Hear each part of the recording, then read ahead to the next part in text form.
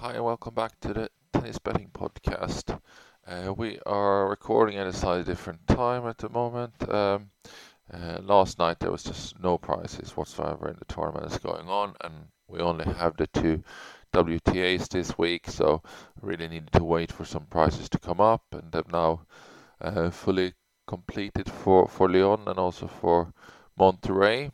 And this is probably a better time to sort of balance. It might be a little bit earlier in the morning going forward, but just to balance having prices, giving you some time to act on them. Um, yeah, so let's also look back on yesterday because we obviously haven't gone through that. We had four matches. Became quite a swingy day because we did have two units on all of them, which is fairly aggressive, which also means you can go up and down quite a bit. We had Laura Sigmund and 2.03, felt pretty solid against Katie Bolter, who you never know where she really is with her game. It was tight. There was one break in the first, and then they were tight again in the second until a late break decided it in the second. So not much to say, but shame. Kirkova I expected more from. She did improve a bit in the second set, or quite a bit actually. She broke at 4-all, served for the match at 5-4. Couldn't do it. She was up in the tiebreaker, couldn't do it, lost that match. Then we had Hailey Baptiste, who was a complete no-show. I think she lost 2-1. Probably one of the worst performances of our picks in the whole month, I would say. Normally, we don't really see our value bets being that poor. So I'm not sure what she was up to, but that was really, really abysmal. Harmony Tan did win. At times she sort of looked like she was making it a bit too difficult for herself, but she steadied her ship, and at the end it was 2-love really, which means we lost 2.5 units there on the flat betting and 5 units on the unit betting because we did have multi-unit bets on all of them. It's easy to take a -5 day when you've gained 28 units in the 4 days leading up to it, of course. So not too much to worry about really. Hopefully we can bounce right back. We have 3 matches today. So far, I don't know if anything else will pop up. It might. There shouldn't be too many shifts. It could be if something shifts a little bit in Monterrey. We actually have one match there. We can take that one first, which is Beatriz Haddad Maya. The best price I've been able to find is 1.3 on her, but she would be a 2-unit value at 1.33. But we are playing this over sort of the long game and all that, so it was quite important for us to hit those margins and make sure we stay within our cutoffs, so we don't sneak that one in just because it looks close. But if we get 1.33, we are going in on that, and she would be an 89% favorite in that match for us. So that's one to look out for, so we'll get it if we can. The ones we do have is, first we go for Anna Bondar. She's up against Miyazaki. She's 1.5, 78% confidence, and that is a 2-unit value. So that is in Lyon, and that's the only Lyon bet we have on. Then we got 2 more, and they're both in Monterrey then. First one is Sorribes Tormo at 1.53.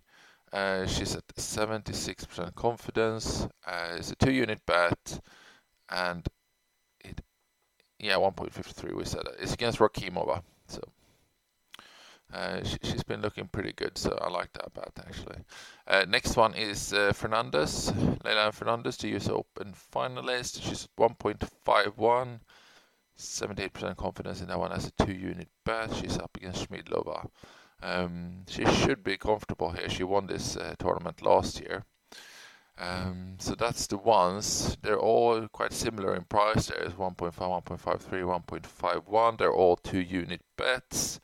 Having said that, end of the month, if you want to close it out more conservative, you can probably go 1 unit maybe, because they're all just over the cusp. They're close to being 1 unit. They're just gone over to 2-unit value level with those prices. So we're going to go 2 units on them. Feel free to see how much risk you'd like to take. It depends. Some people, close their betting at the end of the month. So that would then probably affect you a little bit in your decision making potentially.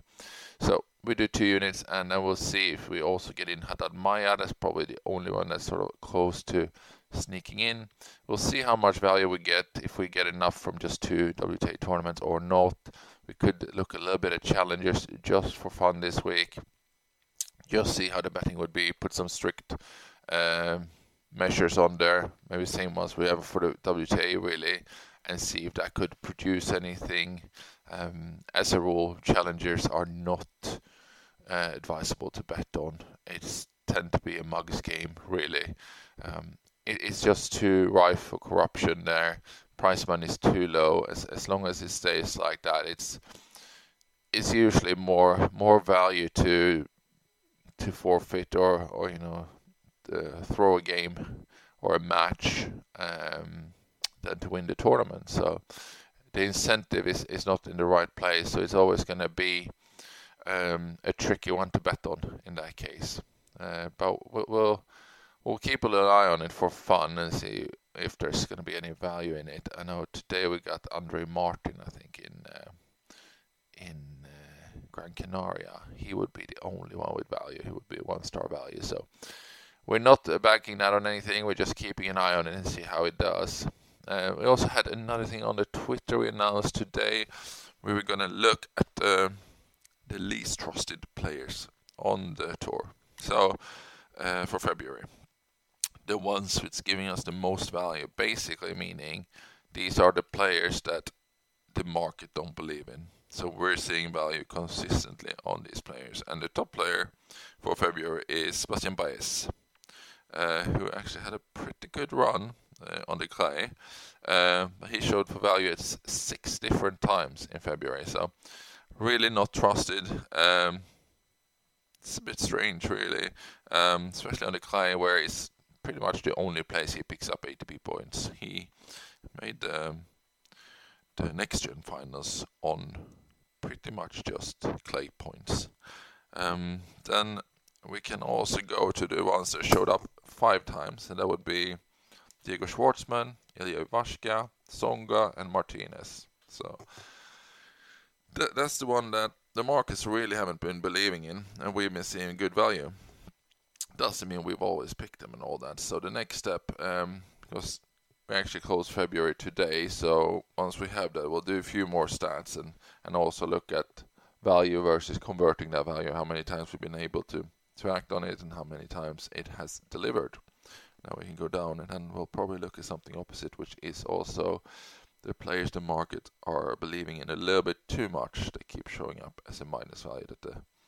And as you can see, that would probably be some of the more fancied names, because these lists usually don't have a lot of them. So that's what we're thinking. We'll put that list after today, I guess, and then we'll put it out. So hopefully today's 3 bets will cash in and we'll finish February on a high. And that's it for me for now. Have a good day. Good luck with that, and thank you. Bye-bye.